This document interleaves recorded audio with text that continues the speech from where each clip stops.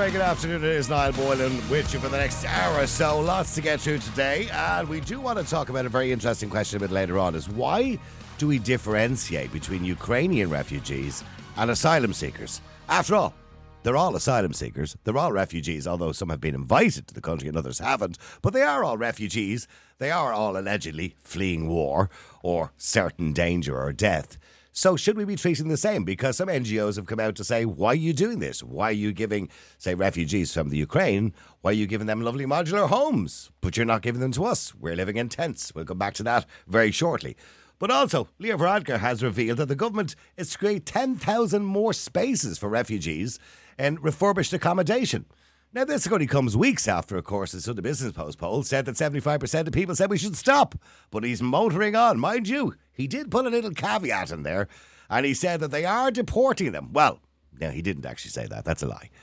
He didn't say they're deporting them. They've been given deportation orders. That's not quite the same thing. And to discuss that with me today is Ben Scallan from Gript Media, and he joins me. Ben, good afternoon to you. Good afternoon to you too, Niall.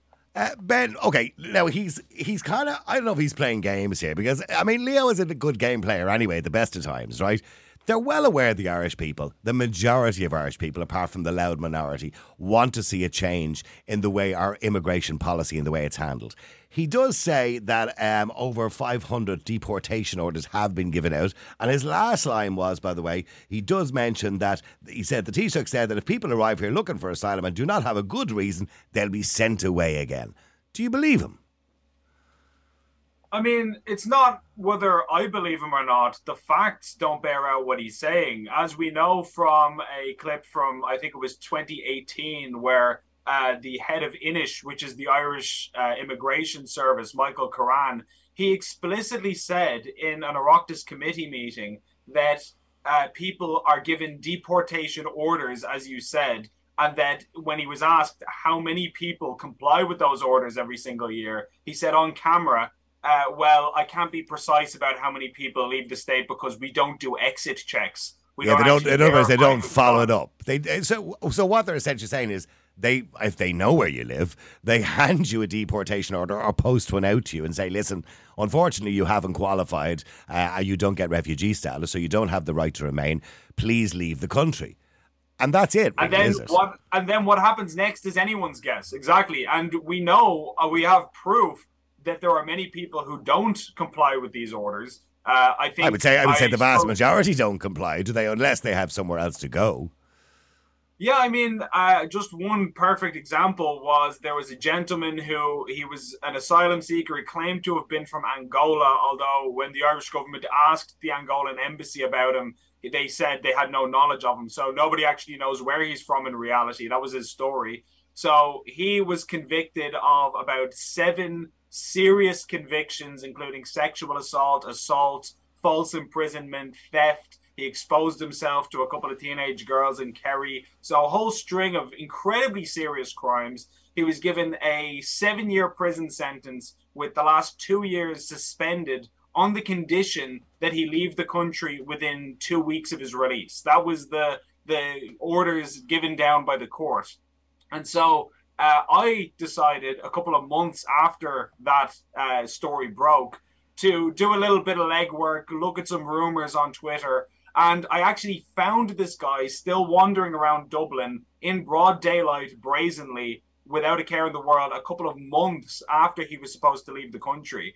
And I'm not Batman. It's not like I had to go to this extremely extensive detective work to find him. If I can find him as basically a random schmuck off the street, then surely the Irish state could have tracked them down with their billions and billions of euros of resources. So the only reason they didn't, and by the way, they eventually did a few months after my report, and they jailed him again. But the fact that he was wandering around for months and months freely when he wasn't supposed to be kind of says it all. And obviously a high risk of reoffending because he had so many offences under his belt already. I mean, as you rightly said, it doesn't take a rocket scientist sometimes to work out. Ireland is a small country. Social media is great, of course, for outing people too.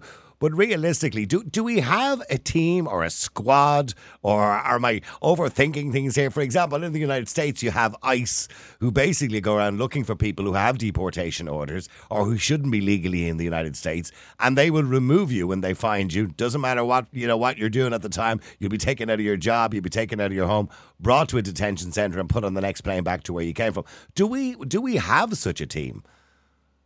Evidently not. I mean, if they are, I don't know what they're getting paid for. It seems like the policy is literally just entirely voluntary based on the part of the person who's being convicted, which is as stupid as asking somebody to escort themselves to prison. It's on that level of absurdity. And that, to me, by the way, is where the government's whole line that they've pushed on this immigration stuff falls flat, where they say, well, look, we have international obligations. We have to take people. It's not up to us. We're bound legally. Well, let's look at the international obligations, because we're in a spot of bother now. We have a crisis, an accommodation crisis between Ukrainian refugees and also asylum seekers seeking international protection. We have a crisis. We spoke to Nigel Farage a couple of weeks ago, you remember, and he told us that basically he has seen a massive increase. He reckons more than 3 times the amount of people, as you can see in the videos there, arriving in the UK. Many of those are not going to stay in the UK. That's the first port of call, possibly, from mainland Europe. They could be going to other countries, and Ireland would be one of those countries, because the UK is not very welcoming at the moment when it comes to refugees. So if that's going to happen, and we're going to see that influx coming into Ireland, and we're essentially saying there's nothing we can do apart from pawn the EU off at 1.5 million every now and again, is that what we're going to be doing? Are we going to be paying the EU to avoid doing it, or are we just going to keep letting them in? Because Leo says they're just going to create 10,000 more spaces for refugees over the next few months. Where are they producing these 10,000 spaces from? This accommodation? Well, from thin air. And it occurs to me that the more spaces you create, the more you're incentivizing other people to come. There's a virtually an unlimited amount of people on planet Earth who would love nothing more than to live in a country like Ireland. People who aren't refugees, who aren't fleeing war or persecution, but who just want a better life, as we hear. And while there's nothing wrong with wanting a better life, we all want a better life. If you are telling people and announcing to the world, by the way, we've just created an extra 10,000 places. I don't care if they create an extra 100,000 places. That's just going to incentivize more of what we've seen. And when it comes to the international obligations that the government discusses, first of all, I don't accept that. I mean, Sweden and other countries in Europe do have much more restrictive policies than us, and they're signed up to all the same agreements that we are. So clearly they interpret the law differently. And that's no problem for them. I mean, the government are suggesting this 1.5 million, by the way, was a donation. They didn't have to pay it. I don't believe the minister when he said it was a donation of some description. They didn't have to pay it. It was a fine, wasn't it? I mean, whether it was or it wasn't, that's almost more annoying if it was a donation, wasn't it? That we're voluntarily giving over millions of euros of the people's money for no purpose when there's no need to. It shows more Europhilia, so far as I'm concerned. But as far as the international obligations go, if that is true, taking the government at their word that we just have absolutely no control over our borders, and if people want to rock up, they can, and there's nothing the government can do about that, well, then who does control our borders, if not the government of the country? So are you saying we've lost our sovereignty, essentially? Is that what you're saying? We've lost our sovereignty completely? Absolutely. I mean... we did lose it when we joined the EU, essentially, didn't we? I mean, look what happened between 2008 and 2013 with the Troika. So we did essentially lose our sovereignty. We lost our sovereignty a long time ago when we voted second time round, to join the EU. Well, I think we should have that debate, and we should have that out in the open. I'd love to hear the government admit that. Tell us because that's effectively what they're telling us by stealth. They don't want to come right out and say it. But again, if there's 2 possibilities here: either the government have control over our borders, in which case they're allowing this to happen against the people's wishes, which is outrageous. Or 2, they don't have control of the borders and it is beyond their control, in which case, how is that an acceptable situation? That the government of our country has no power to control who comes or goes. Both of those are outrageous, and it has to be one of the 2. The other thing as well that kind of struck me, we have seen on numerous occasions the different ways some of the NGOs are giving out about the different ways that refugees have been treated in Ireland. And they talk about, for example, when we see the conditions that asylum seekers with seeking international protection, where there was nowhere literally for them to live, and they were living in tents that were burned out, as we'll see on the screen there, at one stage, which was despicable, by the way, for anybody to get involved. That type of violence and activity, no matter what sort of protest you're in. And we use a comparison in the way Ukrainian refugees have been treated in Mahon and Cork, a nice fancy housing estate, beautiful modular homes. And not only beautiful modular homes, but at a very low rent, 16% of your income or your social welfare, whichever you're getting, and also at a flat fee of €40 per month, as far as I know, for all utility bills. Gosh, most Irish people would die for something nice like that. I mean, look at the inside. They're like little holiday homes. They're nice. And by the way, I'm not begrudging anybody, but is there a vast difference in the way we're treating two sets of refugees just because of the country they come from?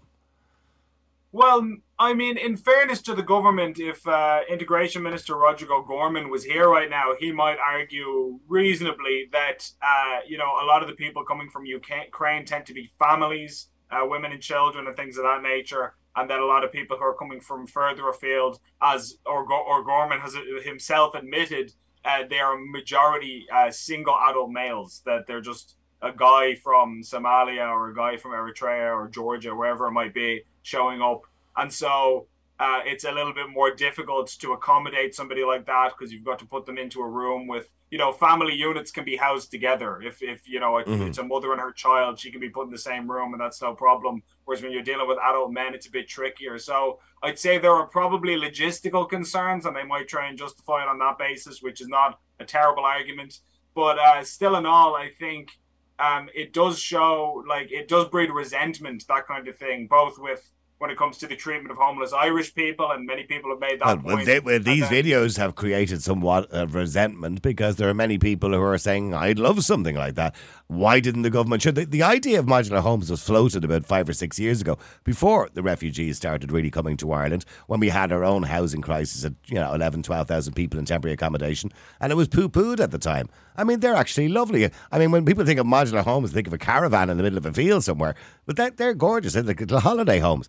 And not only that, the idea, unlike the UK, where in the UK they have said to Ukrainian people when they come to the country, you've got 6 months, we'll support you for 6 months. After that point, well, you got to get a job, or you got to look after yourself like everybody else, because we can't continue to support people, because, let's be clear about it, that war could go on for years. It could invariably go on for years, and people may be here for years, and some people may decide not to go back to Ukraine, and that's their choice as well, because we've invited them. So realistically, should there be a cut-off point, and are we being too generous? I think we are. I mean, the government has admitted themselves that they estimate over half of the people who have come so far will stay ultimately. And while you'd have nothing against people as individuals, it's certainly a little bit of a raw deal from our perspective that this wasn't the initial agreement. The analogy I've used in the past is, if a friend of yours or somebody falls on hard times, and maybe they're evicted from their place of dwelling, and they lose their job or whatever it might be, and you say, here, listen, out of the kindness of my heart, I'll let you crash on my couch for a few months, you can get back on your feet and I'll take care of you. That's a lovely thing to do. It's a humanitarian thing to do. What a wonderful person you are. But if it's 10 years later and that person now has a job, they're earning good money, they're able to support themselves again, and they're still in your downstairs bathroom brushing their teeth, you might at a certain point go, here, this wasn't the arrangement. You know what I mean? I wasn't signing up for this exactly at the beginning. And I think when it comes to the Ukraine and the refugee situation, surely being a refugee is a temporary state. You're fleeing a crisis which is taking place at a moment in time. And surely the minute that crisis is over, be it next month or next year, whenever this war ends, we need to start having conversations about people returning to where they came from. And I did hear a hotel owner. Sorry, I did interrupting. I did hear a hotel owner on radio recently saying that she had many Ukrainian refugees staying in the hotel that she owned, and she said, basically, being in a hotel and getting your food for whatever it is, £10 a day, which is all your meals for your family for £10 a day or whatever it is, and your accommodation, etc., and a social welfare payment and whatever else you need. I suppose it doesn't encourage people to get out there and get a job, even though they have a PPS number. It doesn't encourage them when everything is just being given to you. It doesn't really encourage you to want to do something. And don't get me wrong, you are right with that mate. You want to support them for as long as you possibly can, for a reasonable period of time. But as you said already, looking at this war, this could be a proxy war. This could go on for a long time. And you're right, 50% may not even want to return. They have it in their heads now they're not going back anyway. So realistically, how long more can you continue to do that for? And should we have a cut-off point like the UK of 6 months where you say, well, look, we've done our bit for you now. Either get a job or you just be treated like everybody else. You can go on social welfare and go on the housing list or whatever it is, just like everybody else. I mean, I'll put it this way. Ukraine before the war, so this is, Ukraine in 2021, before any bombing had taken place, was the single poorest country in Europe. And now God only knows where it stands after, being blown to bits. And God bless the people who are affected by that. Of course, Absolutely. Nobody would suggest that, it's not a terrible ordeal they've gone through. But with that being said, you're talking about a country that has tens of millions of citizens. It was very poor before. It's probably going to be poorer now. And we simply cannot afford to take every single person in Ukraine. I mean, there's people in all kinds of countries all over the world who are less fortunate than ourselves. And while, Ireland gives very generously in foreign aid, I wouldn't be opposed to us giving foreign aid, to help rebuild Ukraine after. Well, per head of population, with the most generous nation in the world, I believe, actually, per head of population. Absolutely. We always have been. And we've won. I don't know if we've won awards, but we've ranked as one of the most generous countries, if not the most generous country, many years in a row. And that's a wonderful thing, and nobody would say that's a bad thing. But I think if our rule is going to be, that we go to places that are not particularly well off and say, hey, you have an opportunity to come here by the millions or the tens of millions and integrate into a country that's much richer than yourselves. Of course, there's going to be a stampede on Europe. And how is that supposed to work practically? What I always say to people is, it's not a good thing if out of some kind of misguided sense of compassion, you try to load so many people onto a rescue boat that the boat is overloaded and it sinks and everyone drowns. You've not helped anyone in that situation. As much as your heart might bleed for the people and you think, oh, wouldn't it be great if we could fit an extra 10 people on? Yeah, but we can't. And we have to work with facts and reality and not how we wish the world was. And that's the kind of delusional thinking that'll get us into a lot of trouble. Okay, there's two other issues here. One is, I mean, I get people saying it on the show all the time, and I mentioned it yesterday, we need to look after our own. And if that line is even suggested, by the way, all of a sudden people turn around and say, oh, that's a racist thing to say. And go, well, no, it's not really. People just believe they are more entitled if they're born and bred in the country.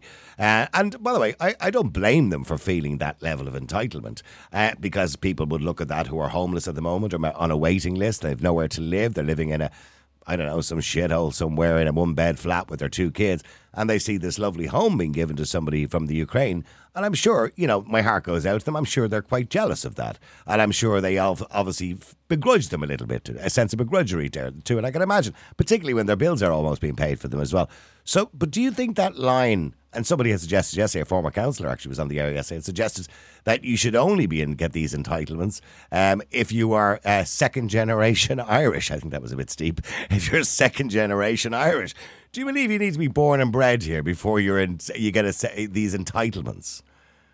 No, I mean, I think that when we're looking at Irish citizens, there are many people who've made a wonderful contribution to this country who aren't, who are first generation immigrants or people who haven't been here for as long as others.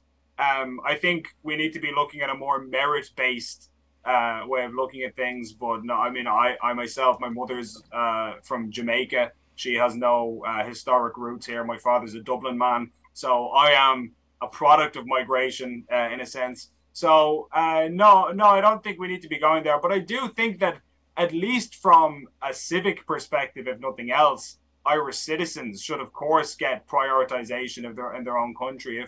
If being an Irish citizen doesn't confer any benefits on you in Ireland, then I don't know what citizenship even means. And by the way, when I say that, I don't think the government should be handing out citizenship like sweets either. I think that's been happening. But I mean, Simon Coveney, going back some years ago, said Ireland could withstand a population of 10 million people. And by the way, I wouldn't disagree with him from a geographical point of view and an economical point of view. I think that would be very good for Ireland. We did have a population of over 10 million going back before the famine. But in saying that, what is the point in having, a larger population, increasing the population, which is what we're doing at the moment, exponentially, with people, with the best of respect, or there is respect to them, many of them who are not skilled workers. So, I'm not saying they won't get jobs, they will, but most likely low-paying jobs, so ended up being supported by the state. We already have a substantial percentage of the population on low-paying jobs who have to be supported by the state and taxpayers. I mean, do we want to extend that, or should we be extending the population to the normal visa process, which, by the way, he's trying to reduce the criteria on that as well, to the normal visa process where we're getting people in who are skilled workers, in the health service or wherever it happens to be? I think it goes beyond economics in a certain sense. I think just from a purely cultural perspective and what Ireland is as a nation, I think a great example of this is there's a guy I know, he's a friend of mine from China, full-blooded Chinese. He came here when he was studying for university. He's made a real effort to learn Irish. He studies Gaelic. He knows more about Irish history than me. I was walking through... Probably me too. Yeah. Amazing. This guy's an encyclopedic knowledge. We were walking by and he was telling me about, things Padraig Pearse had done and naming Irish rebels and anecdotes from Irish history. And he's got this really deep, passionate love of Ireland. And when I look at that, I think, there's a lot of people who the Irish state is willing to hand out citizenship to who know nothing about Ireland, aren't interested in learning anything about Ireland. And I just think that our test for citizenship should be a lot higher than just an economic consideration about, what qualifications you have, or that's important too. But I think, we want people to come here who actually like our country and who like our culture. But there is a criteria. But there is a criteria for getting citizenship. I remember looking some time ago on citizens' information. And firstly, you should, in the last 5 years, you can't have been on a social welfare payment. In other words, you can't have been a burden on the state in the last 5 years. I don't think that's applying at the moment currently to citizenship in this country, because I see people all the time getting citizenship and I'm absolutely sure that they've only been in the country in very recent times. So I don't believe that we're actually applying the rules when it comes to citizenship. Finally, I noticed in Gript Media yesterday an interesting article about affirmative action. Now, affirmative action, for those who don't know, they tried it out in America many, many years ago. It didn't work, although they still use it in universities. Affirmative action in politics. I mean, do you believe that we should have quotas in politics for, people who are former asylum seekers, for example, or people from the travelling community, or people who just happen? There was a mention actually in the meeting of not enough black people. Do you believe that we should have affirmative action in Ireland? We already have gender quotas in politics of 30% for women. Do you believe it works? And do you believe it makes a difference because they happen to be represented? Affirmative action is legalized discrimination. I couldn't be more opposed to it. And I think an easy way to understand this, it's generally silly. I think it's based on the premise when you embrace affirmative action, what you're saying is Ireland or America or whatever country you're talking about is a horribly bigoted, racist, sexist country, homophobic, transphobic, whatever kind of label you want to throw on it. And so we need to force people to hire a black person or a woman or whoever it might be because they wouldn't ordinarily do it. In fact, most people, I think, should actually take it as an insult when somebody proposes that. But they're doing it. They're doing it in the UK. Sadiq Khan, for example, the mayor of London, recently put an advert out looking for 3 interns, and it more or less out of the advertisement, white people shouldn't apply. Because I think the RAF, the British Royal Air Force, had a similar policy where they said they don't want any white men to apply for certain positions and so on. And that's obviously discrimination. It's obviously seriously morally wrong. It's insulting because again, it's what they're implying with that is if you were a black man or from another part of the world and you applied and you were perfectly qualified, they'd go, oh no, we're not going to hire this person because they're an ethnic minority or because they're a woman, which is total nonsense. Nobody thinks that way in the West. We're one of the most tolerant parts of the world imaginable. So it's insulting, it's immoral, and apart from anything, it's dangerous. In a lot of these cases, it's silly when you see it in universities and you scoff and you say, what a lot of nonsense. But what if the pilot of your plane has been selected not on the basis of his skill and the fact that he was really good at flying planes, but on the basis that they needed to get their numbers up and he's and the color of his skin, the color of his skin, yes, arbitrary groups, or your surgeon, you're about to go into heart surgery, and I mean, let's take controversial issues like race and sex and things like that out of it. Let's say they said we need more left-handed people flying planes, and so even though this guy got more points than this guy in his exam, we're going to let the guy with the worst result become a pilot because he's left-handed and we need more left-handed people. A, you'd say that's stupid and unnecessary, and B, it's dangerous because we want the best guy. But their argument is we need to give the left-handed people a leg up because they haven't really been doing well in society. So we need to give them a little bit of a leg up until we get the balance right, and then we can stop doing it. Wasn't that the argument in America back in the 80s when affirmative action came in first, which failed miserably, by the way? But it all then leads down to one single question. And I'll ask you the question, and I'm not too sure how you'll answer it, but do you believe there's any examples in the world of where multiculturalism works and works well?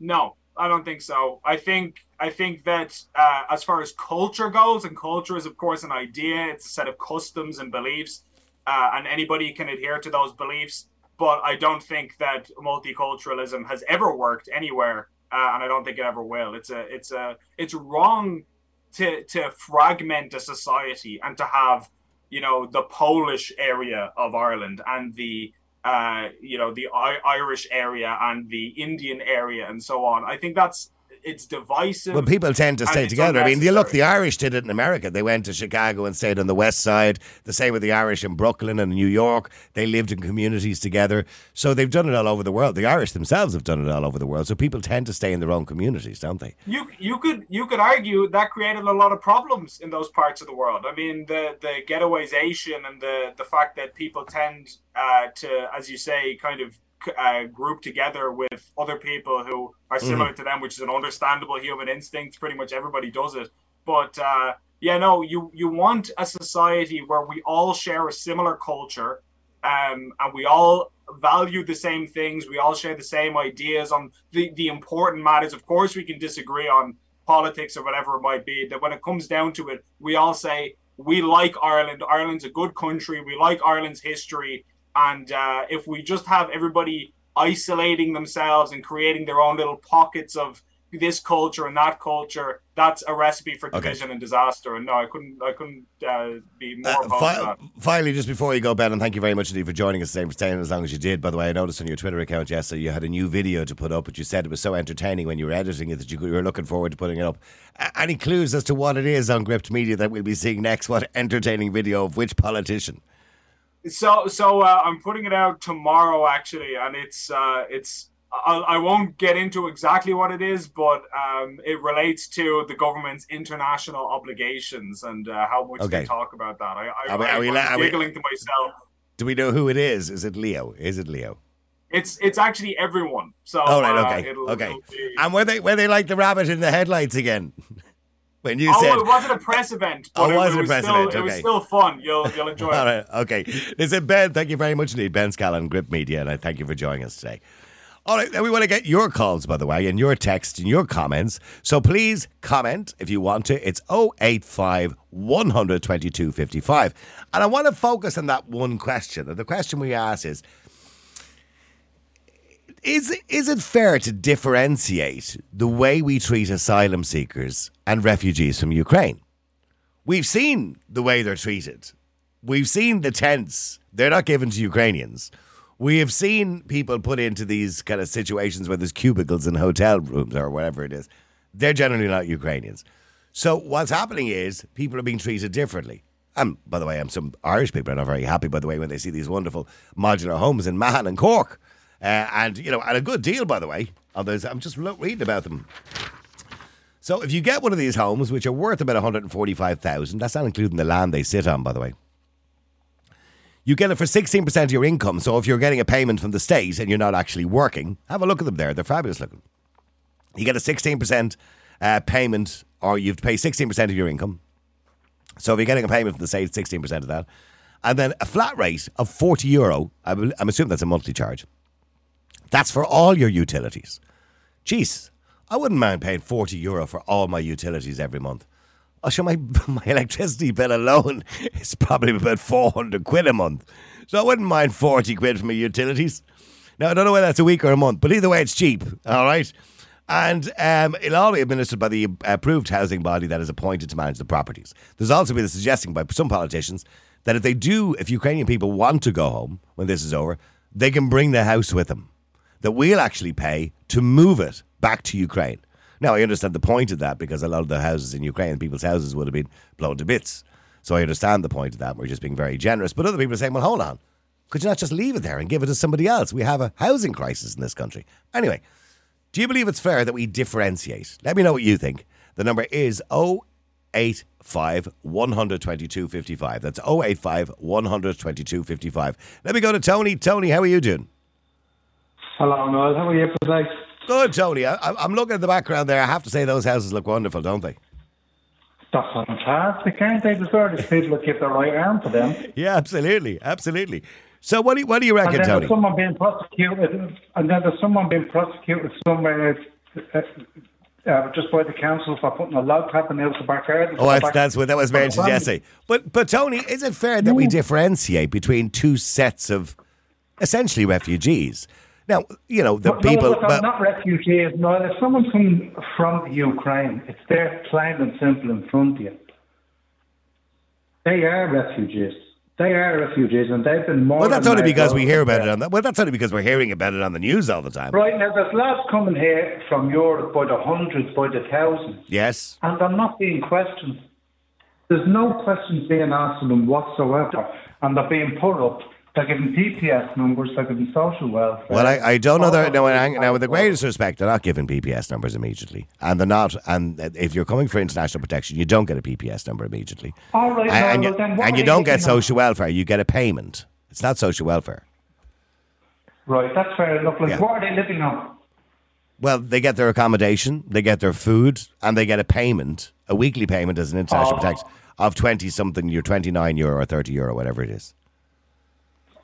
I can't for the life of me say that how these lads are living on. Well, I know. $20 a week. Yeah, it is quite surprising. Can't for the life of me. And the same thing, Niall, is what's really irritating people is it's just like there were statements put out, there was leaflets printed, and there was Twitter pages filled up last year, but just like with Roderick O'Gorman, saying to people in all different languages, come to Ireland and you'll have your own door accommodation. He's never been held accountable. In fact, I've never even seen him being questioned about it. Well, it's an impossibility that they will have their own door accommodation right at this moment in time. That was pie in the sky material. Well, he hasn't been questioned about. Well, that was a report. That was a Green Book report that was done for Roderick O'Gorman, and he commissioned that particular report. And the whole idea of that was to get rid of direct provision, which a lot of people believe is probably a good idea anyway, and that we should be processing people quicker. Without a shadow of a doubt, we should be processing people quicker, but it's not happening. It's going to go on longer and longer, or else it is just going to be a cursory, and you're past it, okay. And it's not right, no, it's very, very unfair on Irish people. Like, there's young Irish people, and the only way they can say is stopping this country and just leaving this country for a future for themselves. And that's extremely unfair. It's extremely unfair on the parents, and it's extremely unfair on the kids themselves. I couldn't agree with you more. It is unfair on people when they see no future in the country, when their own children see no future in the country. And I do, by the way, a lot of people are saying, oh, it's racist to give out about Ukrainians getting those modular homes. But I mean, if you're on the housing list and you're living in Cork, near Mahon in Cork, and you've been on the housing list for some time and you're living in a dump with your 2 kids or something like that, a small, 1-bed apartment, I could understand why you'd be pissed off. Do you know what I mean? Yeah, and still, but there's no one held accountable for it. Like, there's no one that's asked the questions. Hold on. But just like, here's Sinead, or here's Carl, he's on the housing list the last 12 years. He has 2 kids. He's living in a room somewhere that's full of moles. But just like, why didn't he get one of these modular homes? The questions are not asked because the Irish media don't ask. It's just like the politicians, like when they see, but just like the previous speaker, Ben Scallan, they shit themselves when they see him. because he's going to ask questions that the rest of the mainstream media won't ask. Okay, all right. Let me go to Bernie. Thank you for that, Tony. Let me go to Bernie as well. How you doing, Bernie? Hi, Niall. How are you? Good. Bernie, I know he's right, actually. The politicians do shit themselves when they see Ben Scallan from Gript Media. But, I mean, do we differentiate in the way we're treating people? Yeah, we do. But the thing is I don't believe that all these people coming in are actually refugees. As you said yesterday, Ukraine is such a massive country that they have loads of places that they could actually seek refuge, right? That's the size, geographically the size of France, yeah. But the fact that our government came out and said, come on over here, we're going to put you up. And, you see how they begged and begged people to house them, when all the hotels and stuff was filled up.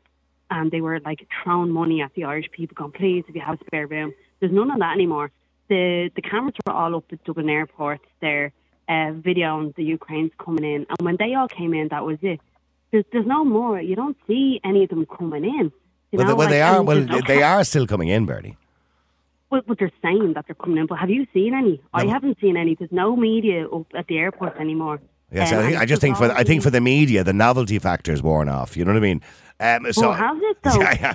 I do believe that there are. I mean, don't get me wrong. It's a massive increase in people coming here as asylum seekers. There's no doubt about that. And there's a massive increase in people lying coming into this country, pretending they're from the Ukraine. But in saying that, there is still Ukrainian refugees coming to Ireland.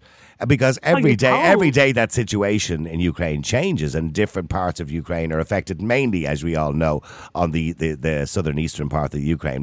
But Niall, everyone on Twitter, or not Twitter, on TikTok, everyone has a phone and videoing anything that happens on the streets. You don't see any. I don't see any footage from Ukraine of bombs going off. Well, I have. I've seen both, Bernie, and I'll agree with you. I've seen parts of Ukraine where life is just carrying on as normal, and they're even still selling holidays and weekends away. But I've seen parts of the Ukraine which are blown to bits, and they are. You can't deny that. Well, you see this whole AI stuff ramped up now. All the footage that you're showing could actually be just fake. It could, but it's not, Bernie. There are people dying. But by the way, can I say on both sides?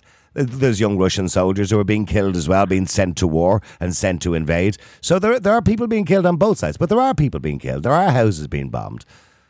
You can believe what you want about that. We're not hearing of all the Ukrainians that are here. No one is saying, "Oh my God, my granny's after have been, They did. I listened. I know I did. I was at an audience one night with Ukrainian people, and a lot of them did tell stories of their towns, and they're leaving their mother behind, and their brother was killed, and I have heard those stories. They're getting everything for free. They're getting put up. Yes, sob stories. But you're not seeing any raw footage of any casualties. You're seeing a blown up building. The amount of money that the Red Cross has raised, sent over to Ukraine. Absolutely. By the way, I don't trust some organisations because I think most of the money goes into the CEO's pockets. But here you go. Getting back to what you're talking about, I have seen footage of dead bodies on the ground. I have seen that type of footage, be it both Russian people, or Russian soldiers, and Ukrainians. I've seen the footage. Bernie, we're not going to get into a situation where we're denying there's something happening. I'm not going to disagree with you that it's not affecting the whole country. Of course it's not. Yeah. But in saying that, it is happening. And sadly, it could go on for a long, long time, by the way. I don't think it's ever going to be resolved. I can't see a resolve for it, sadly. But getting back to the original question, is it fair that we treat... Because, say somebody's coming from Afghanistan or Syria. They're also coming from a war. It's not one that's on the television every night, but it's also a war. And their lives are in danger. Is it fair that we treat them differently to somebody coming from the Ukraine? I think they should be treated all the same and fecked out of the country, because I just don't believe in it. You can't just feck everybody out of the country, Bernie. We have to. I think most people would say if somebody is genuine and needs our support and is coming from certain death, we should be helping them. But if they're not, you're right. They should be sent back to where they came from. Yeah, but they're not. This is the free for all now for Ireland, for anyone that's not born in this country. Is come on in here. You'll be looked after. The Irish won't. Tough tits. There's so much of this issue that I would love to talk more about. Because everything's just, I'm just so angry over everything. The Irish have been treated completely crap. Okay, do you feel the government are not listening to you? Do you feel voiceless? They're not addressing the public at all, and it's such a slap in the face to ignore all the homeless Irish Like, it's just, like, even if we just acknowledged and helped the Irish alongside what they're doing for the internationals coming in, like, it wouldn't be so bad. But the fact that they're just blatantly ignoring all of us is just atrocious, like, and that's why we're so angry. Okay, Bernie, thanks for that. Appreciate it. Let me just go to Melissa. Melissa, how you doing? You're on the Niall Boylan podcast. Hi, how are you? How you doing? Nice to talk to you again, Melissa. Melissa, okay, just if I can stick to the question we have today. Yeah, get back to the question. Yeah, the question is it fair to differentiate? I'm going to have to bring you back to 2015. So in 2015, we signed up the Migration Pact voluntarily. We didn't have to. And at that stage, it was Syrian families that were coming in. That's right. And at that stage, they were coming, we were told, from camps in Germany that they were in for 2 years. They were brought to centres down around Kerry.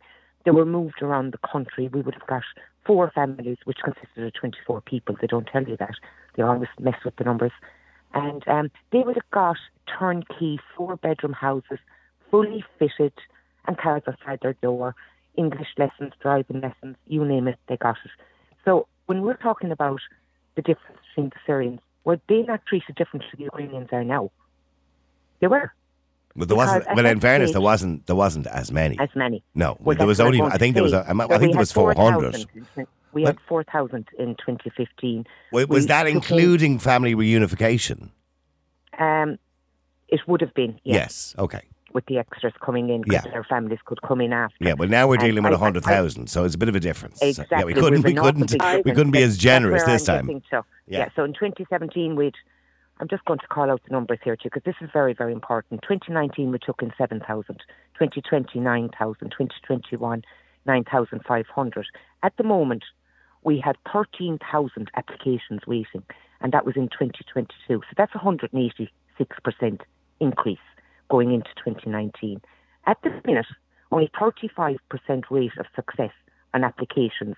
There's 5% wandering the country that shouldn't be here at all. Now, according to Leo Varadkar, only yesterday, he did say, I'm looking for the actual number here, it was a little bit over 500, he mentioned people who had deportation orders, who had been given deportation orders. Now, we've heard from Ben Scallan already that mentioned, when you get a deportation order, you're not, carted off to the airport. You let yourself out the door. Yeah, I said this in 2019, public. It was literally, they arrive, they get the paper and say, let yourself out. That's what they were doing in 2019. And when they were asked how many of those people actually did leave, they said they don't know. They've never followed it up. There's no checks. Exactly. So the EU, this migration plan that we voluntarily went into in 2015. This is the reason why we're paying the 1.5 million, by the way, because we breached that pact. This is where we are at the minute, yeah. So they brought 5 new legislation proposals forward to that voluntary that we went into. So you'll hear like Desi Ellis and all them, and they're all caught on camera. We have an obligation. No, we did not.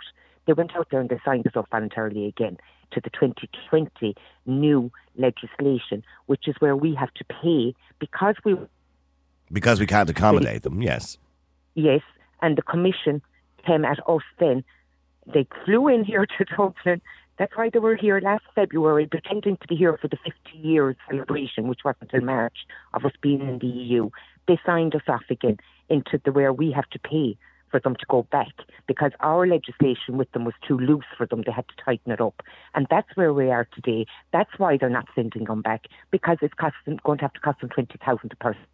Well, yeah, but let's be clear, they also do get money from the EU. So although it costs the Irish state billions to host refugees, absolutely, taxpayers' money, they do get some money from the EU as well towards Yes, we sign up to the pact. We signed up again in February till 2027. So you can expect this till 2027. Well, I mean, can we deal with that till 2027? Because as I said earlier on to Ben, I spoke to Nigel Farage only 2 weeks ago, and he said the numbers that they released a report last week in Britain, and the numbers have basically tripled in the last year of people arriving on boats, in Cornwall and all sorts of places down at the coast of the UK. And I have reports here from Garda headquarters, Niall, and Ireland has become the primary, this is quote, the primary route for illegal migration to Britain through Ireland. We are this gateway. We're literally an open gateway now for the world, literally. And if we don't take in the money, they have signed in for the funding, the certain amount of funding. That's like the little migration bank, as I call it. And that money that we're talking about goes to IPAS. That money doesn't go to our local county councils that are all involved instead of looking after this country and our community. Well, I did see a report recently from every county council looking for a few quid from the state for integration. So the state are giving county councils money to, put events on and help with integration. But they didn't take on staff. There's no extra staff. I worked in council. They were understaffed from 2014 to 2019. Understaffed in every department. So even if they get the money, they've no staff to actually do anything with it. Exactly. So what's happening then? Everything else is falling down that they should be doing. Their job as a local council to local community. Community has been forgotten. We are like ants under the... But I'm assuming, Melissa, you don't disagree with supporting and helping people who are genuinely coming from wars. I think we've done enough. Okay. To be honest, we're sending the money out to these wars. Okay, so as far as you're concerned, just let it should just stop now. Stop. We should just stop now and deal with what we have here. And then come back 100%. To it in a year's time, maybe if we feel we can let more people in. Maybe, because they're going to keep creating wars. All right, well, wars will never stop, unfortunately, in this world. Stay there, Melissa. We'll stay there. Connor, how you doing? You're on the Niall Boylan podcast. How you doing, Connor? Connor, what you want to say?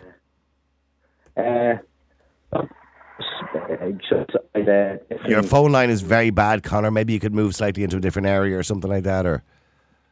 Yeah, 1 second now. That's a bit better. Go ahead. Yeah, go.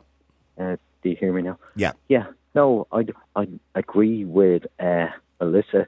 Basically, definitely, my perspective on it, definitely Ireland wasn't prepared for this, but... No. I mean, I don't know, you saw direct provision there for years when we didn't have a refugee crisis. We'd leave people lingering there for years upon years. Well, it wasn't. Hang on, with the greatest respect, Connor. Connor, with the greatest respect, it wasn't that we were leaving them there. The problem was the system failed people and people took advantage of a bad system. So in other words, people were being assessed within a year and they didn't accept the decision, so they'd appeal it again, go into a high court and appeal it again. And that's why people ended up for 10 years in direct provision. Absolutely. But I mean, and that isn't really their fault. No, it's not. It's their system. To appeal it. Surely it's our fault. Well, no, it is. You're right. It is our fault. We should have a streamlined system that operates properly. And if somebody is genuine, there you go, red carpet, let's look after you. And if somebody's not genuine, I'm sorry, you have to go back where you came from. And I think that's a fair system that operates in most countries except Ireland at the moment. Exactly. That's. But okay, but the other question I asked Melissa, just before I come to Linda, the other question I asked Melissa, and the question we're asking today is it fair to differentiate? Because we can clearly see the difference in the way we treat people from Ukraine and the way we're treating people seeking international protection, in the accommodation that we're giving them. In other words, we get a nice modular home, hopefully, if you're from Ukraine, or somewhere nice to stay. But if you're seeking international protection, you'd be lucky to get a tent. Of course, yeah. No, you did mention earlier, of course, there are people come from Afghanistan and Syria, and I mean, they come from war. Absolutely genuine as well. Yeah. And in fairness, I don't know what Bernie was going on about saying about Ukraine. It's a setup or something. I don't know. No, I don't. Whatever other stuff she was saying, I didn't agree with that at all. Of course it is. Of course. Yeah, it is. Absolutely. But I mean, it is a pity if you think the military aid that the Americans have given Ukraine, equivalent 130 billion. Wouldn't it have been lovely now if the Americans came along and gave the 130 billion for development to Ukraine? Well, I tell you what, over the next 3 or 4 days, there's going to be a lot of skeletons crawling out of closets in relation to money that's gone to the American government, and in particular to Joe Biden.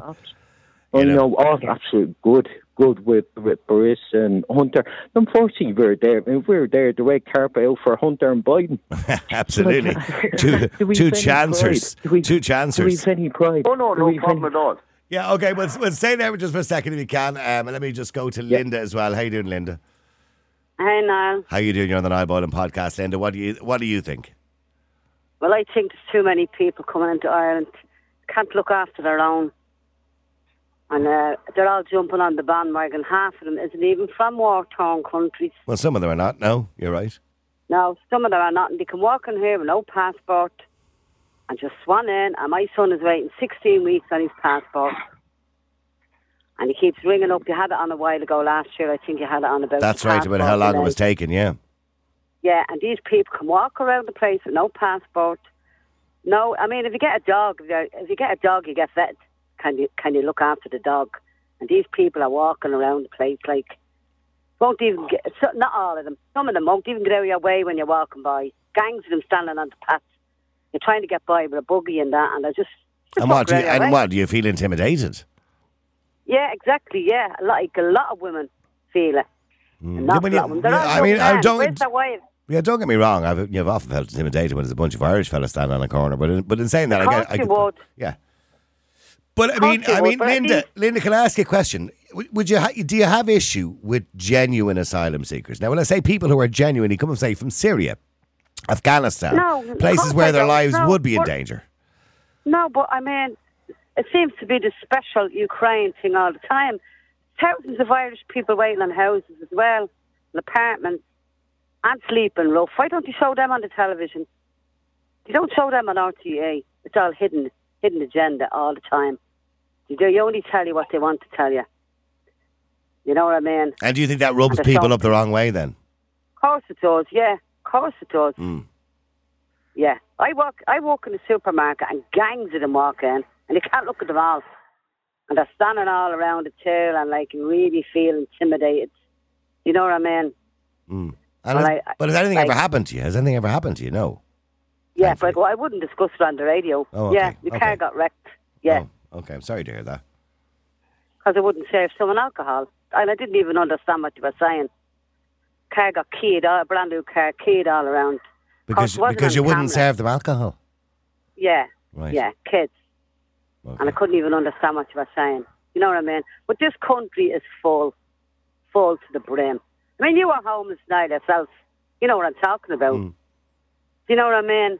Like, and when you say the country is full, realistically, the country's never full. But there's a limit to what you can do in a short space of time.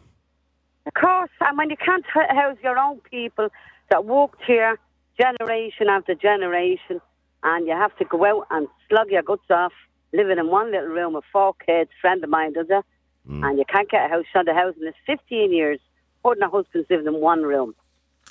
15 years waiting on the place, not even one offer. Not even an offer for an apartment anywhere. And these people can walk in and get apartments left, right and centre. The Irish is put on the end of the list as usual.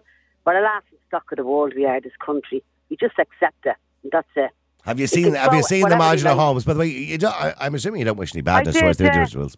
They're just taking advantage of a system.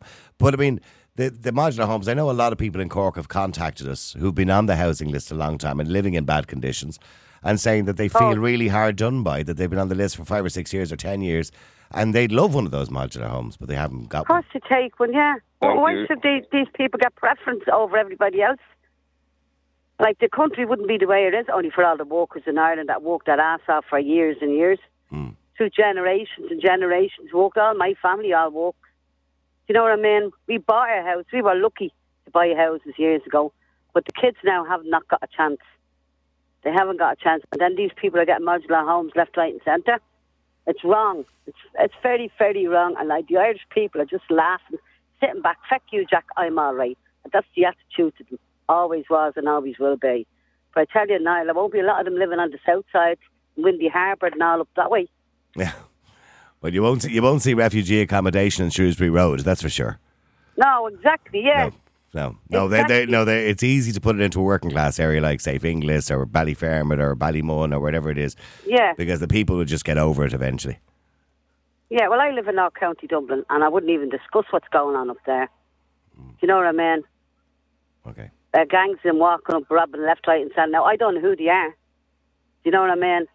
But they're certainly not Irish, because I chased through them out of my yard. And if they're up to no good, have you reported them to the police? I did. And what was the response? I was told there's no cars in the area. Oh, that's not unusual for Swords or that area, by the way. I think they've only got 2 cars. Yeah, so that wouldn't be unusual. Yeah, well, I'm way beyond Swords. I'm out in the sticks. But, oh, right. There's no cars. But if you were driving down the road with no tax now, they'd stop you quick enough. You know what I mean? Yeah, well, if you're North County Dublin, you're probably relying on Swords Garda Station anyway, are you? Because there probably isn't another Garda station. Yeah. Mm. All right. Yeah. Thanks for that, Linda. Melissa, that's kind of... Thank you. You're welcome. Thanks. That's awful, Melissa, isn't it, I suppose, to be in that situation, you know what I mean, where you feel intimidated. Whether it's warranted or not, I don't know, but you feel intimidated with gangs of... Well, it would have happened in my own hometown, 80 international migrants were brought in, all men, and there was only 3 bars, 1 shop, and they were barred out of all. There was fights, there was guards. Right. There was, the graveyard in our local park is completely taken over. That was last October. I did a public meeting down there to bring no one knew, not even the local community council. No one was told. It was the same with the Syrians. We were told to Ferrybank here in Washford, as a councillor, 3 days notice. So I've looked into all the IPAS and all the rules and regulations of this, what's called EU relocation, resettlement. Integration is the biggest part of it. Communities and integration. That has never been done here. Never. No, there's no point in piling everybody into the one place. I mean, you should be separating people, shouldn't you? Well, for integration, it's not existing. There's no integration here. No. But you see with people who naturally come here. I mean, but I mentioned earlier on to Ben, the Irish did that too when they went abroad, didn't they? The Irish kind of stuck to pockets of New York and Brooklyn and Chicago. Well, yeah, like out in Yonks and all those areas would have been all the Irish and Yonkers and all that. We've seen that. But a lot of them, I know when the Syrians came and they put all the families together, and all the families fought. They said they didn't want to be together. We had a family that got a brand new turnkey 4-bedroom house, and the brother was next door, and they didn't get on, and they wanted to be moved. You know what I mean? Brand new house. You should have seen it. I'd have loved it myself. I know. But, I was looking at the modular homes there, by the way. They're actually really nice. They look fabulous. Yeah, and by the way, I believe local councillors have said if the war ends in the next year and people are going back to Ukraine, because maybe 50% will go back, that the government are going to pay to move the modular homes back to Ukraine. Now, I do understand the sentiment in that, because maybe their houses have been destroyed in a war. But why would you not just give it to somebody who needs it? Outside of this country, for children that never even stepped foot in this country, and the money is going out for children's allowance. But I was thinking, would you not just leave the modular home there and just give it to someone who needs it, rather than how much is it going to cost to pack a ship it off to the Ukraine? God only knows. I would say there, Melissa. Let me just get our land. That's public land, belong to the Irish people. They're only custodians of that land. That's public land that they're on. Well, it's ours. Well, it's social housing, essentially. But stay there for a second. Let me just go to Kevin. Well, hang on. I got to go to Joe as well. I got to go to Kevin, or John. John, I think. Yeah, John, how you doing? How you doing? John, now, tell me about the direct provision centres, or the centre. Well, we have one here in Carlow, and the two, it's renowned around Carlow. I think it's the talk of the town, where the two directors or partners just bought 2 brand new electric Porsches. Like, the ordinary one wouldn't be quite good enough. Oh, the electric ones are nicer, yeah, I know. And they're a lot more expensive. That's in your, that's very much in your face. Because there's an element of people like profiting very much. Of course there is. Refugees. But the government only announced last week that they're now going to allow old folks' homes or nursing homes to be used to accommodate refugees. Sure, that's a much more lucrative market. Where the insult, you're emphasising the Ukrainian problem, and I commend you on being very impartial on what's a hugely difficult subject. Rather not mention it, but not too far away from here, a nursing home was taken over by specifically Ukrainian refugees. This is actually like a high-end garage. Like, these are top-end cars, all Ukrainian reds sitting outside these homes. These are not poor people. Like, they're husband and wife groups. Mm-hmm. I don't think anybody in Ireland has any problem with woman and child fleeing war, but that's not what's happening in Ireland. Well, not all of the time. No, some of the time, yes, but not all of the time. Like, is it not like a direct insult to the family of Ashley and Murphy and Tullamore, where now a convent's been? Oh, I'm losing you there. Sorry. Have I lost you, John? Oh. Okay, we're gonna have to try and get those callers back. Sorry, I'm gonna have to restart that there if I can, Karen. I'm gonna have to get those callers back again. A lot of people, by the way, texting in. I'll come back to Maureen and I'll come back to Joe as well. I will get you both back on the line as soon as I can, and I'll get John back on the line as well. If we can get all 3 of those back on the line, that'll be great. I do apologise. We just had a little bit of a breakdown there for some reason. Some of your texts and WhatsApp that are coming in, I'll read out some of those just while I'm waiting. Patricia Mooney says, deport them all. Why would they come over here? Free house, medical card, social welfare, wasting your time speaking about this. There will never be a change in this kip. Well, now, deport them all. That's a bit rough, isn't it? You know, there are people. Look, I mean, the Irish were welcomed around the world. I don't want to use the analogy because I don't think it's a fair analogy, but I'm just saying. I mean, if you're genuine and you're coming from a country where your life is in danger, I mean, you would expect another country to try to help you out somewhat. As long as you weren't a bad person and you behaved yourself, you'd expect another country to look after you. I'm not suggesting, by the way, we should be the haven for every economic migrant in the world. Just Jane on Twitter says, we are not bound legally under the Treaty of Amsterdam. Ireland has an opt-out. Well, actually, we don't, because we signed a pact, according to Micheál Martin and according to the government. They're the same situation, by the way. And I think, by the way, not under the Amsterdam Treaty, I think under the Lisbon Treaty, there is an opt-out clause. That's the one that David Cameron was trying to use that time, just before, of course, the vote for Brexit. Gav TP on Twitter says, the document below from 2018 shows the increase is not by accident, rather methodical increase by 2040. And he refers to a document that he's given there about the Future Ireland project. Jane says, it's an absolute disgrace. Irish taxpayers paying 52% in tax, and the government are doing this crap. People having to choose between heat and food in the winter. Feck Ukraine, she says. Well, that's not nice either, is it now? I mean, you wouldn't like to be living there, would you? If the bomb was going off next to you. I'll read out some more of your comments in a few minutes. Let me get back to Kevin. I lost him there, but he's back again. Sorry, Kevin. Oh, Joe, how are you doing? Oh, good afternoon, Niall. How are you? Sorry that the light. No, it wasn't your fault, Joe. It was mine. Not at all. As you know, Niall, and you've been debating this for quite a long time now, Niall. There's a lot of virtual signaling going on here now regarding the whole situation with the Ukrainian refugees. As you know yourself, a lot of these, now I'm not disputing what's going on at the moment or for the last year and a half, but I think that there's a time and place, this kind of thing where Ukrainians seem to be getting the advantage over everyone else. I think it needs to stop eventually, because it's becoming a situation now where it's kind of pitting one crowd against the other. You know? Right, so do you think it's unfair that if you're a genuine asylum seeker coming from, say, Syria or Afghanistan or whatever country it is where your life is in danger, that you're not being treated the same as somebody coming from Ukraine just because we don't see the war on the telly all the time? Exactly. And as you know, and I know, Niall, this is only all playing up to the European conglomerates, you know, because as you know, I know, the three amigos who are running the asylum here at the moment, they're only looking for brownie points so they can get big jobs in Europe. And they don't care, and as you know and I know, they don't care about anybody. They're only interested in their own agenda. Do you think they care? Well, it's bizarre to think that they wouldn't care at all. I mean, because there's an election coming up too. You know, I mean, and if they're going to start pissing people off, and 75% of the population who believe, by the way, and agreed with the statement according to Red Sea that we've let too many refugees into Ireland, if they're going to disagree with that 75%, they're going to put themselves in a very dodgy situation in the next election, aren't they? Well, of course they are, but as you know and I know, these people see to have a complex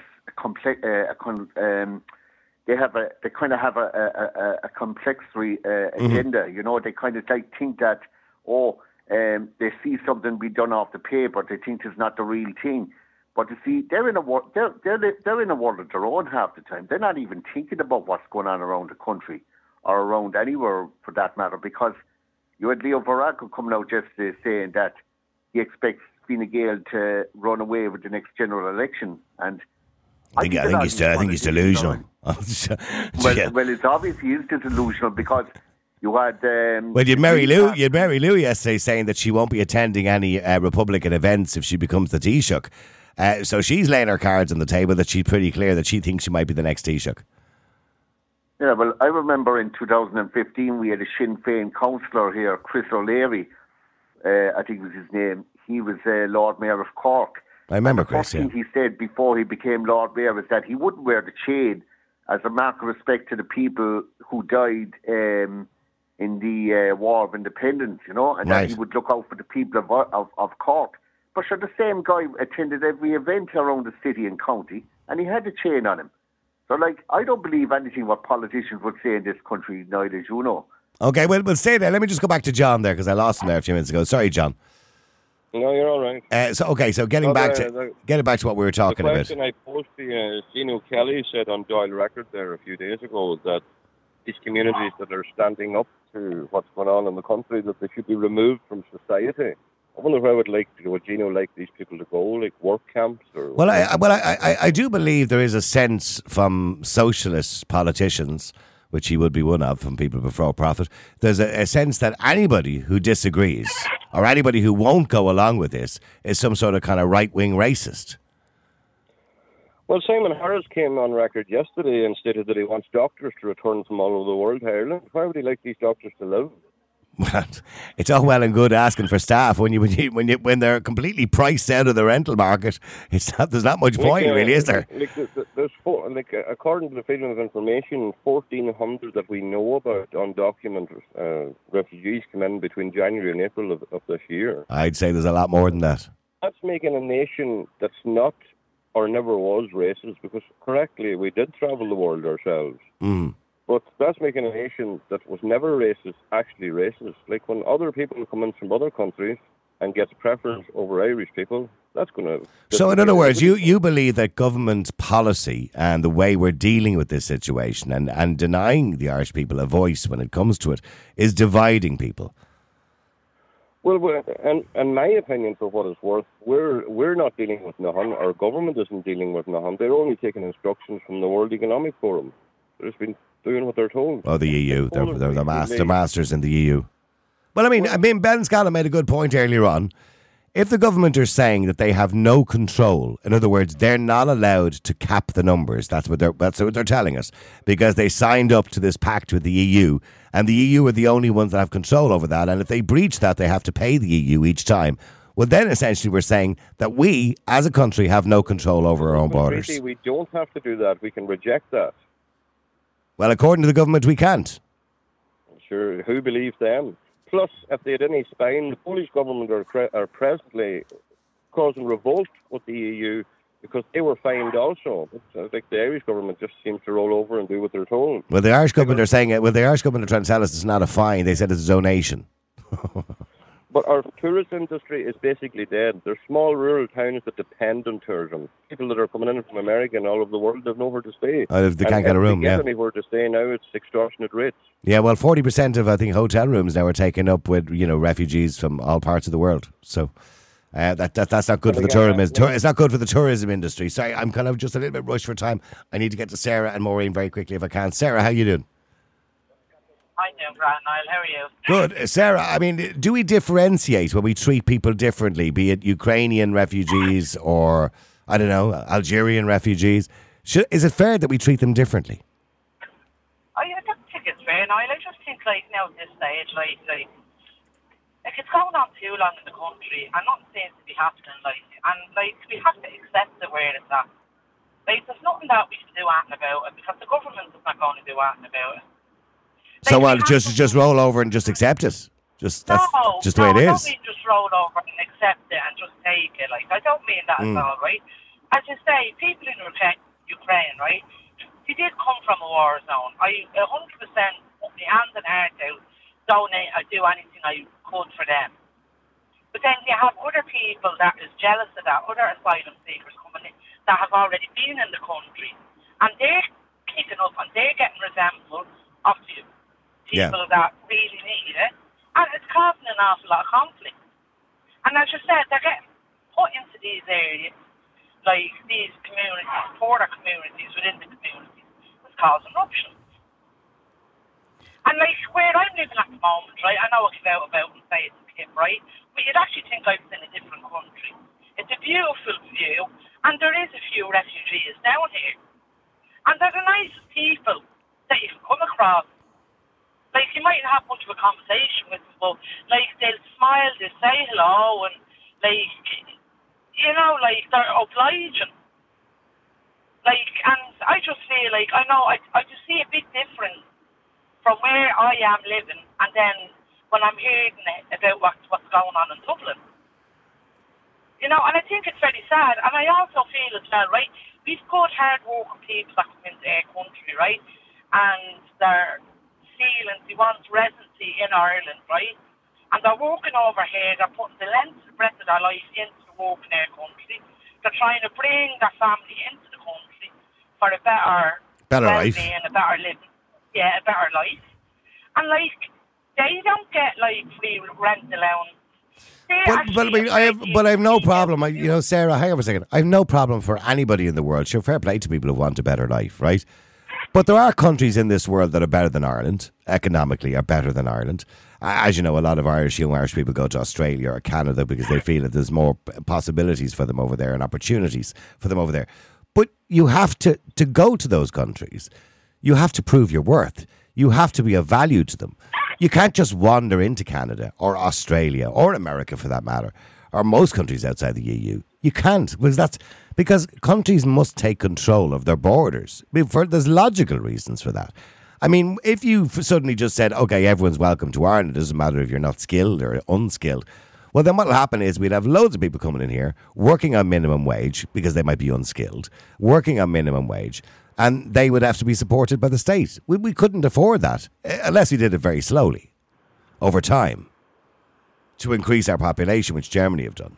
So, I mean, it's all well and good saying people want a better life, but that's just not the way the rules work when it comes to immigration.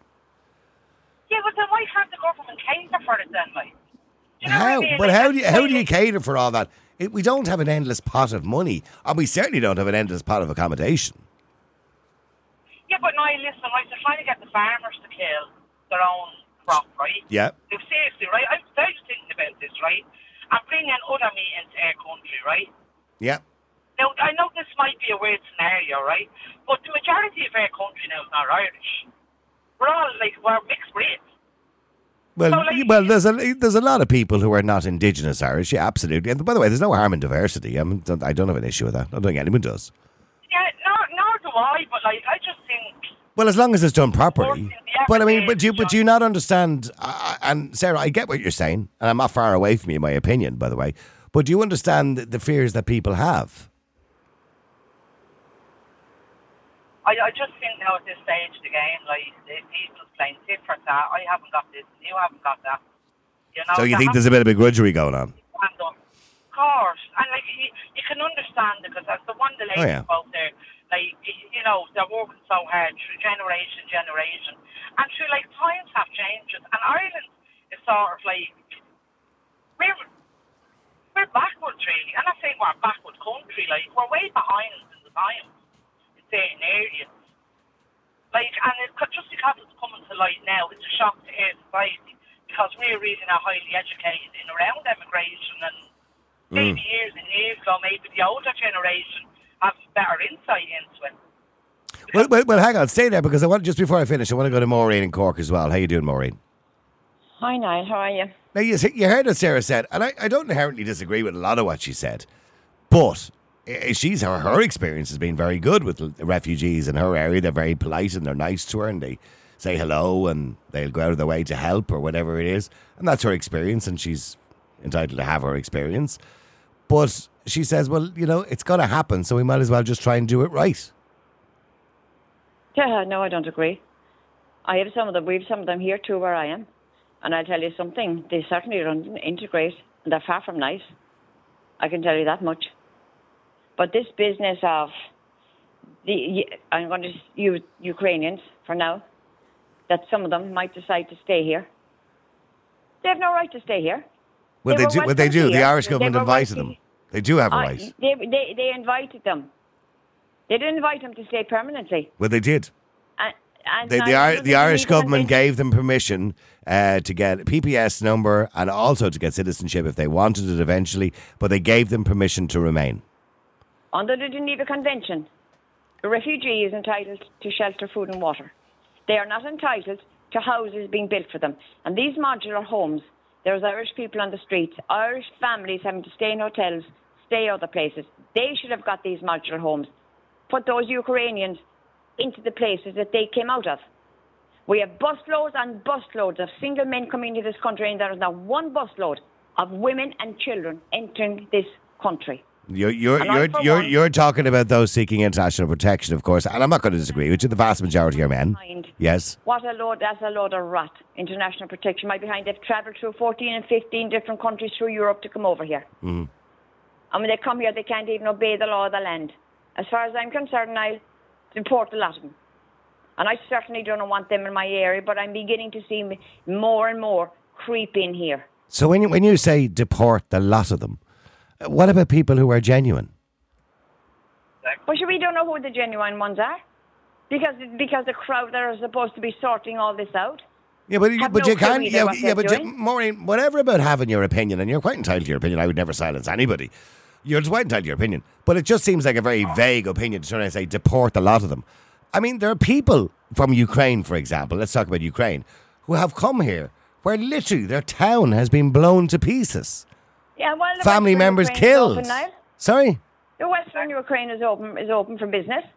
Well, parts of it are open for business. Flying it, so some of those could have gone into Western Ukraine. Yeah, but hold on. But there's always the fear the war could escalate at any moment. I wouldn't like to be living in a country where there's a fear there's a bomb going to drop on my house or my village at any stage. I wouldn't like that. Would you like that for your family, Maureen? I wouldn't like it for my family, but if I was taking refuge in another country, I would be going home when it was possible to go home. This is the point. So you believe they shouldn't be allowed to stay? For our own people, never mind anybody else. That's my opinion. And you believe they shouldn't be allowed to stay? No, they should not be allowed to stay. If they can go home, they should be sent home. And this business of moving modular homes is the greatest load of nonsense I've ever heard in all my life. Give those homes to people that need them. Well, the Irish people should have got them first anyway, Niall. But you know what? I think half of Irish people got up off their arse and got out a job and stopped bumming off social welfare and actually put a bit of action into their life. They might get enough home. That's another cliche. And that's more rot. It's not another cliche. There's plenty of Irish people in this country working. People don't want to get off their arse and walk. And no, I'm not dragging it in, but it's a big factor.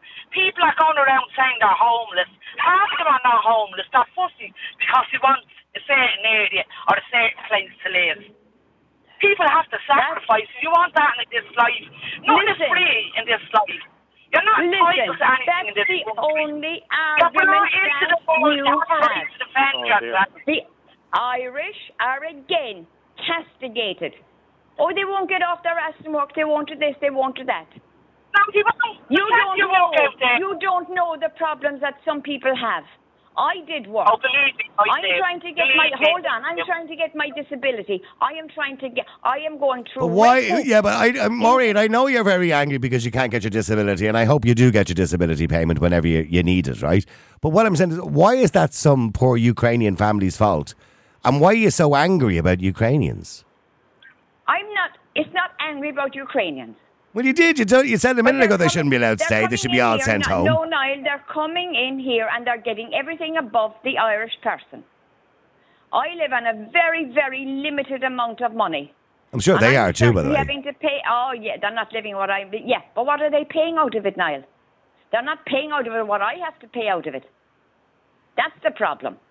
So now we are second-class citizens in our country because we are struggling, and I'm struggling. And this business of Irish people won't get off their ass and go to work and all the rest of it, I'm sick of hearing that as well. That's been bandied about for years. I'm sorry you're feeling like that. I am really sorry, Maureen, for your circumstances. And I wish I could help you, because I know there's thousands of people out there who are in the same situation. But she doesn't want you to help her. She wants the government. She wants the government to do what they're supposed to do. Listen, I've worked with people from different countries that actually told me what I'm entitled to in my country. I'm not educated enough. Most people out there are not educated in regards to taxes and what we can claim for and what we can't claim for. And these people are well educated before they get into the country.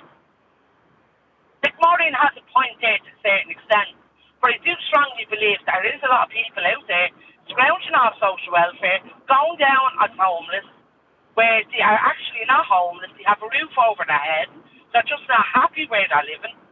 And they're fussy in regards to where you want to live. But you have to take on board the point that she made, right? I don't agree with everything Maureen says.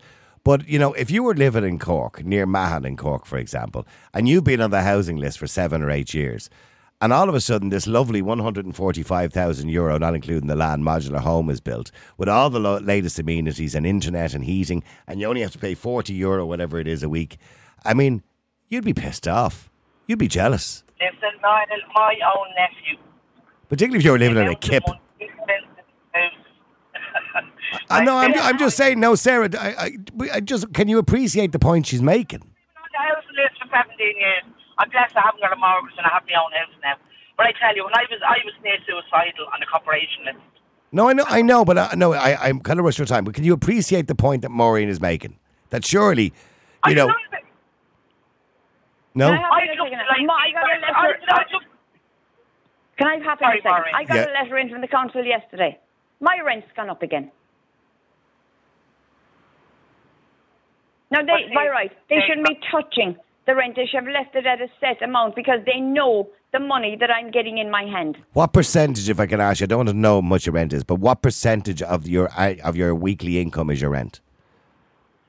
Well, I'd rather not say. No, that's okay. That's okay. Just in case. Well, no. The reason I wanted to ask you was because the modular homes, Ukrainian families will have to pay 16% of whatever income they get. Okay, stay with us. That's according to the Irish Examiner. Let me just go to Norman as well, just before I wrap this up. How you doing, Norman? Not so bad, Niall. How are you doing yourself? Good, Norman. Do we differentiate between different types of refugees, and is that wrong? Yes, both. Yeah. Basically, yeah. I was actually just looking. I think I was on before, and as I said, my wife is Danish. We go there quite a lot. Yeah. And we were just looking it up, and they brought in a new law, especially for the Ukrainians, so they could treat them differently than other refugees, which they got preferential treatment. And the moment I was on there previously was right. I'd send them back home. I say we take in the same amount as, say, the UK, pro rata, or, for example, Denmark. But do you know how many Denmark is taken in? Not as many as Ireland. No. Per head of population. Exactly. Yeah. And the UK's taken in probably... The UK is actually bottom of the list. They've taken in very few. Yeah, exactly. Very few. We've probably taken in 40 or 50 times more per head of population. Exactly. France have taken in very few. They put a cap on the numbers. Many countries have actually more or less capped the numbers, but the Irish government has said they can't cap the numbers because this is what we signed up to, allegedly. Well, apparently we're the only ones who signed up to, because the rest are doing it. Well, some are, not all. But, yeah. Well, not all, but I know, I just looked it up, that Denmark brought in a new law, especially for refugees, and especially for Ukrainians, that they can be treated differently. And if Syrians come to Denmark, which it did say in 2016, remember there was a big influx. That's right, yeah. The families were split up, and it could take anything from 3 to 5 years for them to be reunited again. And because accommodation, right? Because they didn't have the accommodation. No. Because they didn't want them. And they could use the Dublin Convention or the Dublin Agreement. The Dublin Convention, that's where the person lands. That's the country that has to look after them. So you can send it back to the country. You can send it back to the first safe country, yes. Yeah. Exactly. So Denmark used that as a pretext to splitting up the family. But I'm not familiar with Denmark's situation, but I can only take face value what you're telling me. No. But getting back to Ireland, you believe we've just taken in too many? Far too many. It's got silly. Okay. Denmark's taking in far less, and they don't have a housing crisis. My kids are over there. They have no problem renting places. Yeah. Cheap and affordable and dependable and top quality. No, I couldn't agree with you more. Listen, Norman, I've run out of time. Maureen, Norman, thank you very much indeed. Sarah, Joe, everybody got involved in today's show. Thank you to everybody who got involved. I have a lot to say, but don't have the time to say it in. But we are going to a very difficult time in this country. We have a housing and accommodation crisis that already has put people in financial woe, so to speak. So, essentially, we need to do what we can for those who need it. But for those who don't need it, we need to do the right thing.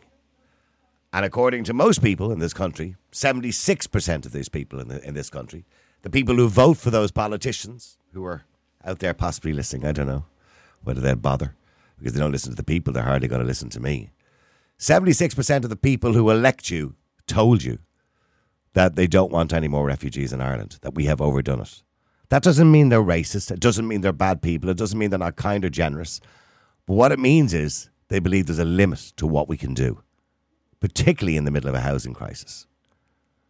And what they're essentially saying is, stop, take a breath, sort out the problems we have. Let's come back to it in a year or two. And if in a year or two we've sorted it all out and everybody has somewhere to live and we have some spare places, let's take in a few more genuine refugees. The other thing they're concerned about is security. But the government are not listening once again. You even mention it. Mention it. And you're a racist. We have seen with international protection, the majority of those coming in are young middle-aged men. Many have no passports, no documentation. We don't even know who they are. There has been numerous counts and situations now where we've had people who are criminals coming into Ireland. I don't even know if they've been removed or not. You heard Ben Scallan talking about it earlier on. We don't know if they're gone or not because we don't follow it up. We give them a deportation order, but they don't follow it up. The vast amount of those who are coming in, or a large amount of those coming in, are not genuine refugees. If they are genuine refugees, we should support and help them in any way we possibly can. We should be doing better for them. And we could do better for them if we weren't looking after economic migrants as well. Ireland cannot be a stop-off point for economic migrants. We're a small country with a small economy. And not only that, we have a big problem. If your government are telling you that they have no control over the borders, in other words, that the EU have decided that we cannot stop letting refugees into Ireland, we have lost our sovereignty. We have no control over our own borders. Is that what they're telling you? Because if that's what the government are saying, that they have signed up to this and we can't stop or we're not allowed to stop without paying some sort of penalty, well then essentially our own government have told you that they have no control over our own borders. It's a free-for-all. Anyway, if you've any thoughts on the conversation we've had today, all you got to do is text or WhatsApp on 085 100 2255. That's 085 100 2255. I'll be back at you again tomorrow at 12. Don't forget, by the way, you can download today's show in about an hour's time. It'll be up online on niallboylan.com. You can also get it on Spotify and all the usual places. If you want to watch it back, you can go to the website, niallboylan.com, by the way. You can watch the video there on the website. We will put a few clips up on Twitter. And by the way, don't forget as well, if you want to watch the whole video, straight after the show, we will put it up on Twitter, but in the subscription section. That's not mean, by the way. We still let you watch the whole show for free live every single day. We're not going to stop doing that. If you want to, you can subscribe on the Twitter button. If you're watching on Twitter right now, just live up there, click the subscribe button. It's the price of a pint every single month. That's all it is. It's like buying me a pint just for doing a good show. I deserve that, don't I? All you got to do is click that button, subscribe, and every day we'll put the show up there for subscribers only. Also, you can go to the website and subscribe as well, niallboylan.com, and we put them up there as well. If you don't want to do it on Twitter, you can do it on the website, niallboylan.com, and we put them into the videos into a subscriber section there too. All right, listen, thank you very much indeed. I'll talk to you again tomorrow at 12. Until then, have a great day. The multi-award-winning Niall Boylan Podcast. Listen live on Facebook, YouTube, and all the usual live stream services. To get in touch, just WhatsApp or text 085 100 2255. The Niall Boylan Podcast. They told me to shut up. Available for download from all your usual platforms.